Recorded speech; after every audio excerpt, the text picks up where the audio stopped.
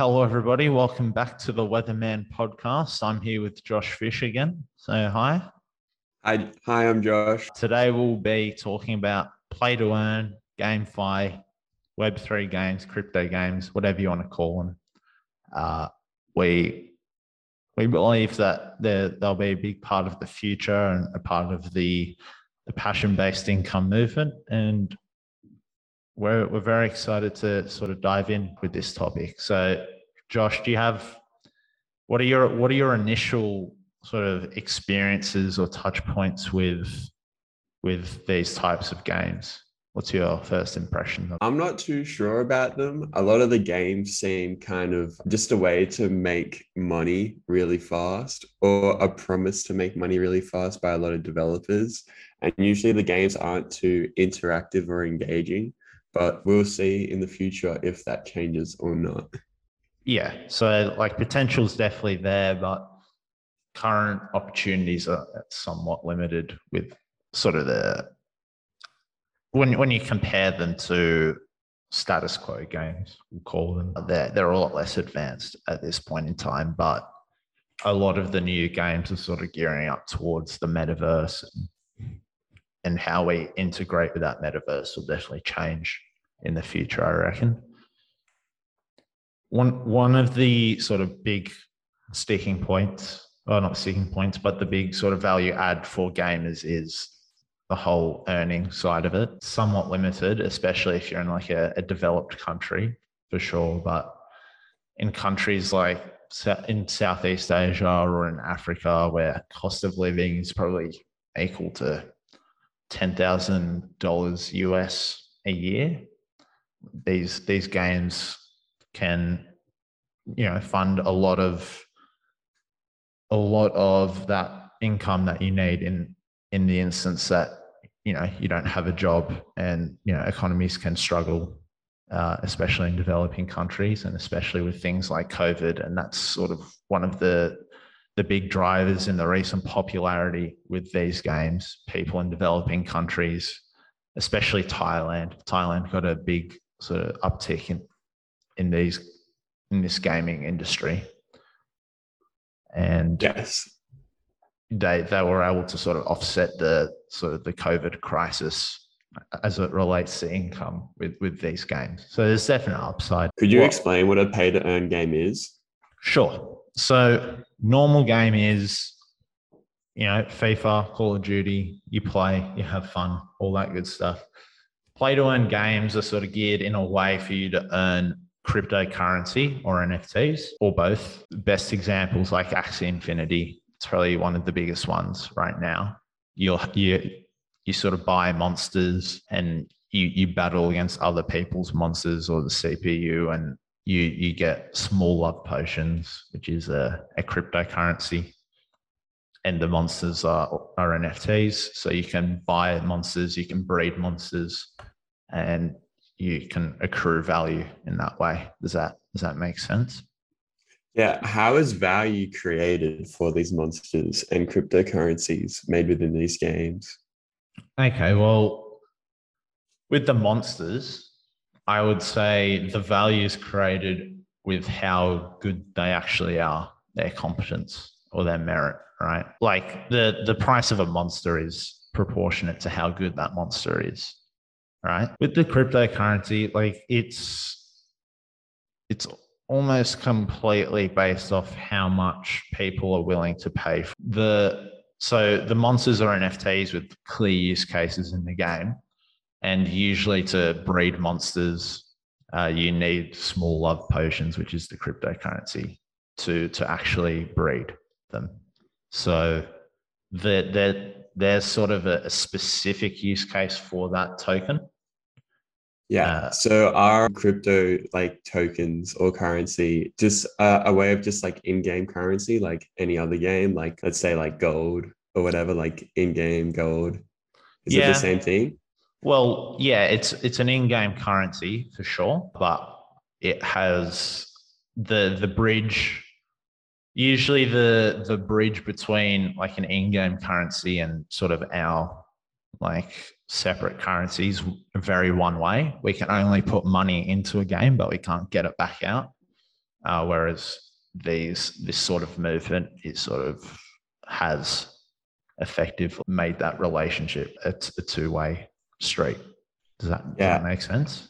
Yeah, it makes sense. I would like to go against that though, because for years games have had in-game values, but real world conversions. Like for example, CS:GO, one of the biggest games in the past decade, had in-game skins, for example, Yeah. which were converted into real money. And like right now, there's skins in that game that go for hundreds of thousands of dollars and like tens of thousands of dollars as well. Yeah, And you can like still claim that money back from the game. there's definitely like instances where like you don't need blockchain to do this stuff. But I'd say the blockchain helps with scalability primarily. And also I think it also assists people with like onboarding into crypto in general. And these currencies have utility in terms of DeFi and other NFT use cases. So I'd say that the ecosystem has potential to be bigger than, say, like the CSGO example. And also, like CSGO is kind of rare in that, like you'd never see like a FIFA game or a Call of Duty game where, you know, you can get that money out very easily. Like, I feel like that's much like right now it's kind of like the exception rather than the rule. Would you agree? I think it's a actual like standpoint by the developers. They've chosen not to include it Yeah. instead, because basically if like say for FIFA, like EA, for example, a lot of their games, they want you to do in-game purchases. Yeah. And that's like a transaction, and that's the way they can generate money as well. Yeah. But if you start taking that money out, it's a bit harder to say how much money the company's actually made from those in-game purchases. And as it gets traded across on like a market. So I think it's more of the business standpoint Yeah, of not absolutely. including that. Yeah, for sure. And I think that's kind of like one of the biggest sort of competitive advantages for the crypto games, if they can sort of level the playing field in terms of actual like the actual merit of the games. Like, are they as engaging as a CS:GO or a FIFA or a Call of Duty? They've sort of aligned their incentive structures more with the game and sort of shared value with them. And I suppose like they can attach transaction fees and royalties with their NFTs, which is something that we spoke about in previous episodes that you can do. So it like I don't think like the old breed of games is dying, but I definitely think that there will be a lot more balance in terms of play to earn versus just play. And EA and Ubisoft have already talked about adopting these sorts of incentive structures, and with the blockchain technology, like they've sort of included it in their, not really a roadmap, but they said it's coming. So they're big believers of the space as well, which I found interesting. I think it's one of those like adapt or die things for them. Maybe that's probably how they see it. So yeah, I think like it's good for gamers, and especially once you start attaching other use cases to whatever token that you're owning, whether you can, you know, it becomes a virtual reality world and sort of in a metaverse game, and you essentially live in that world someday in the future. So that the value in that is the future sort of utility of that currency. Or you could just make it a lot more symbiotic with sort of DeFi and use the currencies for loans and stuff like that. So like there's clear potential in the value, but it's not always backed up with sort of like rigorous economic planning, I'd say. But there's definitely potential. Cool. Opportunities in the space, like you can build the games and you can, you know, help develop them and advise. That's obvious. You can play the games. That's also obvious. I think, yeah, we don't really need to go too much depth about that unless you have something specific to it. I think there's an opportunity for like lazy developers to make a lot of money right now through play to earn games. Yeah. Because a lot of the games that are coming out are very easy to make and you can make them like within a day. Yeah. So, and then if you get like a community behind it, which is usually people that are looking to just gain a lot of money really quickly, these like pay to earn games have like a massive inflated value. Yeah. But yeah, that's one big opportunity for a lot of developers right now. Conversely, because the standard of games is so low right now, if someone does it properly, they're going to have a pretty big first movers advantage in terms of high quality play to earn games. They can definitely snap up a lot of attention. The only thing with that is, though, I reckon right now a lot of like massive games like Among Us or like Fall Guys aren't actually that hard to make compared to some others such as Battlefield or Call of Duty. But we're seeing right now that those easier games to make are like more addicting and like more fun compared to those like massive titles. Yeah, definitely. Sure. I mean, like my brother just started playing Axie Infinity like a week ago and now he can't get off it. And like he and I like grew up, like we played Pokemon, played Yu-Gi-Oh, like card games. We were into that sort of like monsters battling other monsters sort of stuff and training your Pokemon and stuff like that.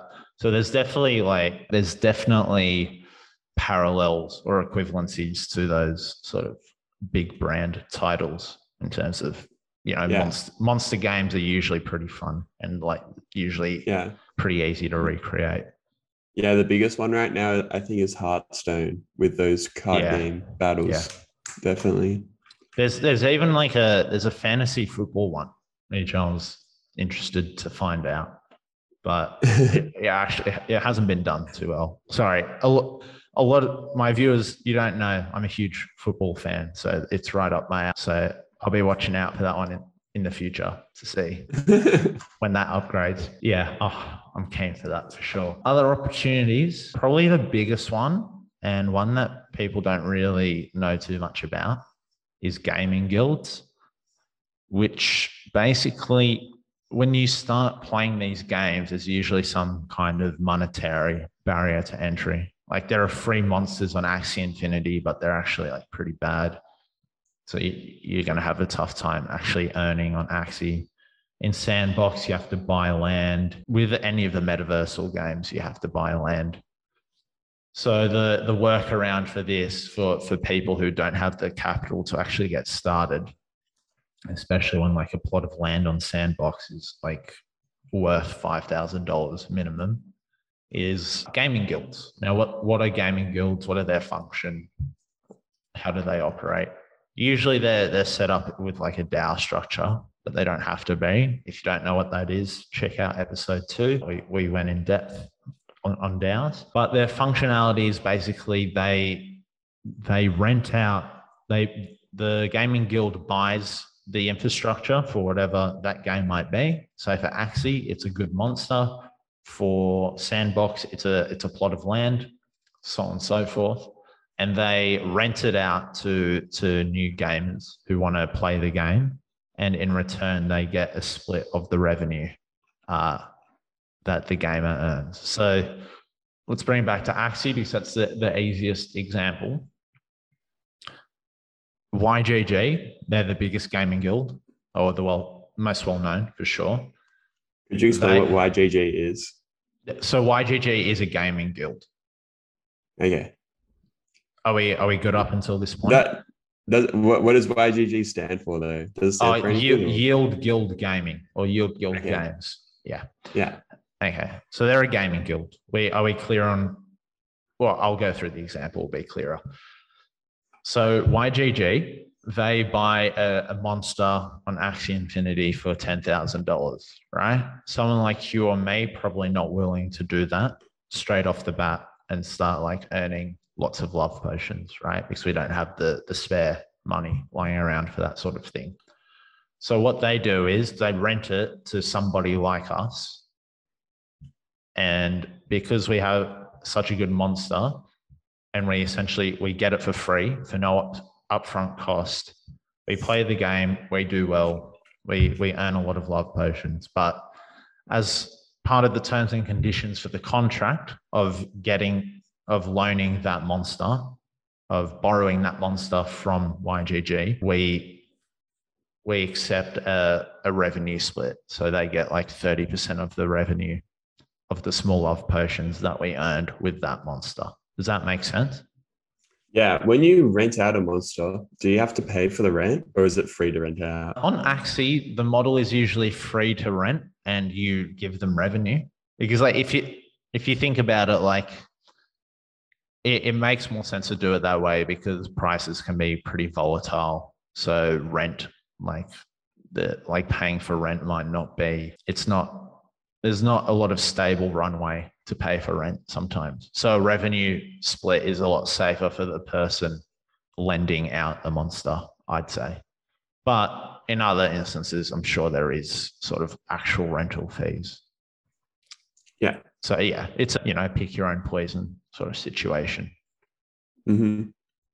So yeah, those are gaming guilds. You can start your own. You can be a member of them and invest in them. You can be a community manager. Again, if you go back to the DAO functionality and all the roles associated with that, which we sort of dived into, there's a lot of alignment in terms of opportunity there on top of the play to earn stuff. So I think that they're definitely an interesting sort of byproduct of the gaming space.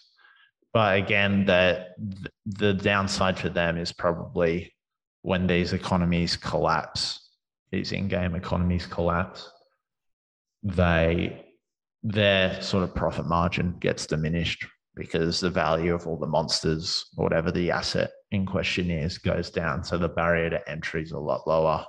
People won't be renting as much. But I guess that there's equivalencies to that in the real world, I'd say. So, yeah. So do you think that play to earn games because initially I thought, these are pretty cool. You can earn money and all that stuff. And then I saw my brother start playing, wanting to play Axie Infinity. And he basically had to jump through all these loopholes with setting up the wallets and the exchange and, having this currencies and onboarding onto these different sort of main nets. I was like, oh, this is a great incentive to actually onboard people into the cryptocurrency ecosystem. Do you think that that's sort of the biggest upside? Say you're a proponent of Web3, do you think that play to earn is probably the best way to get people interested in being in the cryptocurrency ecosystem? I think play to earn is just a facade to get people into crypto and continue getting people interested in crypto and Web3. I think the game is there, but it's kind of in the background. No one really cares about the game. I got a couple of friends that play to earn games and they don't really care what game they're playing. They kind of more care about what token they're going to get, how much they get for each token. So yeah, I think it's a big play just to get people into crypto. You seem against the play to earn games. Do you want to? I am against the play to earn games. do you have a rant in your head that you just want to get off your chest? Not really, because I don't actually know too much about them. Okay. But I think it's a way for businesses to get people on board and maybe get more innocent people on board. I know, for example, a couple of years ago, there used to be a lot of gambling associated with games. Yeah. And biggest thing with that was a lot of younger kids, kids under 18, were getting into gambling because of the games they were playing. And that had real world consequences, such as losing actual money and stuff like that. So I think it's a bit similar, as games are usually for a younger audience and they're a bit more innocent minded. So you could have a little kid make a MetaMask wallet and then link it to this game, but then eventually get stuck into a crypto rabbit hole and maybe get onto some scam projects or something like that. But yeah, I'm not too sure about the pay to earn games. Okay, so okay. my question for you is, do you think that's a problem specifically with play to earn games or just the people who are developing them? Like who's your beef with specifically? I think Like, do you it think the would. concept is It, just bad or do you think it attracts bad people? Or is that I the same think the concept will attract bad developers that realize the audience that these pay to earn games like getting people into.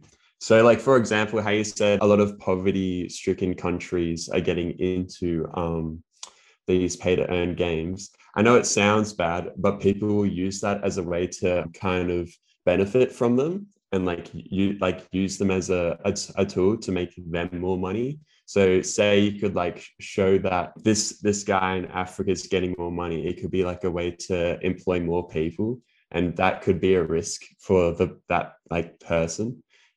But yeah, but there is the flip side where there could be good developers that use the pay to earn to kind of make maybe a game that they were making by themselves for a very long time to actually get wind and start like or making them money, but also other people money. But yeah, there's like a Yeah. two-sided thing. Yeah, I think that's the general theme with crypto in general is that, it's easier to scam people because again, we keep going back to this. It's decentralized, so there's low curation, it's self-governed. So it's very much like when we start these sorts of projects that are meant to have proper use cases, there it's a very free market. So again, a lot of people get burned, but you also probably find out quicker that projects don't get protected as well. So when people do get found out, their reputation's screwed. The games essentially get abandoned. And I think eventually the cream rises to the top is what I'm saying. So Yeah. I think I yeah. think the developers will know that when they screw people over, they will be screwed like get like taken out of the crypto space anyway. So they'll Yeah. probably like think like opportunity cost wise, like if I make X amount of dollars, it's fine for me to leave because I've already made like a good amount. So that's like another thing. But there is good projects out there. It's just there is a risk.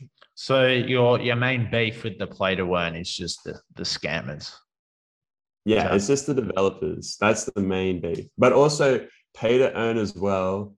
Like I think it attracts more scammers than good developers. do you think it attracts more scammers and like good developers like as opposed to other sort of crypto like use cases like DeFi or like we talked about NFTs and DAOs? I guess Not they're all really. interrelated. Yeah. It's more compared to like actual like non-crypto minded like games. Yeah. Like a lot of indie developers want to make a game because not really because of the money, but because of they just like making games. A Right. good example is Notch, the developer for Yeah. Minecraft. Even though eventually he made like $1 billion at the start, there's a really good documentary on YouTube about how Minecraft is made. He's just a guy making video games for fun. This one game he made started getting a lot of traction. And usually he would stop making a game and go to the next. But then for Minecraft, he was like, oh, I kind of want to see this out since there's so many people riding on me to make this game.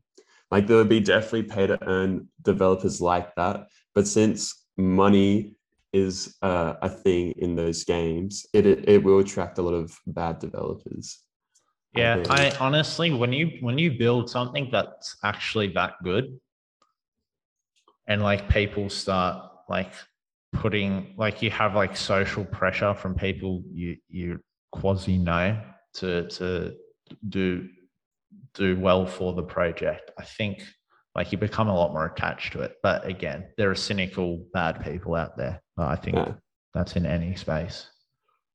yeah. Do you think like we talked about like the ease of crowdfunding with NFTs?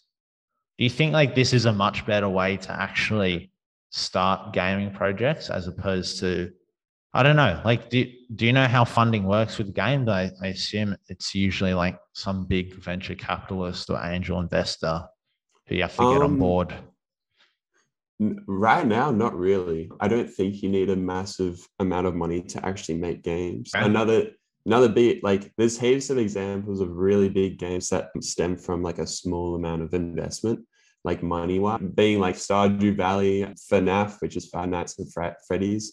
Those two games are made by one developer who was just making it in his free time. For example, Stardew Valley, I think was made over like 4 years, and it was just this guy who was unemployed, was trying to find a job in software engineering as he lived in Silicon Valley, couldn't find one. So he just started making this game. And then it just exploded when he found there was a community for it. So yeah. So I don't think there's a high ceiling to actually make games right now. Okay. But yeah.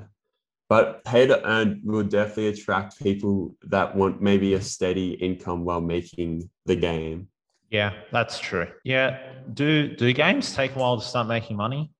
I actually don't know too much about it. I think it does, to be Yeah. honest. A lot of indie games usually don't even make money Yeah. at the end. But yeah, a lot of games have a massive risk of you're literally not going to make money from it. Yeah. But Even if they are big. even if they are big as well. Like I think Slender Man, if you remember that one from like Yeah. 2010, that was a free game on the internet. That was a like a scary game. And I think Yeah. that developer didn't make as much money as he could have because he just sold it for free. So yeah, pay Yeah. to earn will definitely attract developers who like want to have a low risk way of making games, which is like a really good thing. But just have to watch out for the bad developer out there. Yeah. So it's not all bad, Josh. I think. Yeah, it's not all bad. Yeah. But I reckon right now, because of the like massive hype around it, there could be a way for Oh, it to absolutely. go. Yeah. Like, yeah, it's a deception phase. Like it's promising a lot, but it's not delivering enough probably right now. And Yeah. that's sort of like when you're in the early, like on it, that's the sort of the game of being an early adopter of anything. It's like the upside is so huge, but the risk is also pretty big. Yeah. You know, it attracts a lot of fraudsters and stuff like that. Yeah. Like my risk appetite's pretty big, but I know As older is mine. people, your risk appetite starts to lower as you get older. Cool. So from this discussion today, what sort of 3 takeaways have you? 3 big takeaways. There's a monster card game now. Weeby's brother keeps playing. Axie Infinity. Axie Infinity. Pay to earn games are good ways for like developers to kind of get their games out there. And also people in poverty can use these games to make a good standard of living, especially with Weeby's example of like an African kid where the salary for that year is like $10,000. You can definitely make more than that through pay to earn. Yeah, like I know for a fact in Nigeria, in like Lagos, the cost of living is like $12,000 US. So if you can, make 30% of that with play to earn games, and there's definite upside. And it's a great way to onboard people into the whole crypto ecosystem as well, is what I'd say. Exactly. That was my biggest sort of takeaway. Cool. Mm-hmm. Anything else to add? No, I think that's it. Cool. All right. Well, thank you everybody for listening today. And there'll be some podcast notes. Make sure you check them out in the description below, or if you're on the website, there'll be sort of a blurb attached. And yeah, make sure you dive into that. There'll be a lot of links to the opportunities that we sort of discussed, provide a manual to help you get started and stuff like that, if you're interested. And yeah, enjoy the experimentation. All right. See you, everybody. Bye-bye. See ya.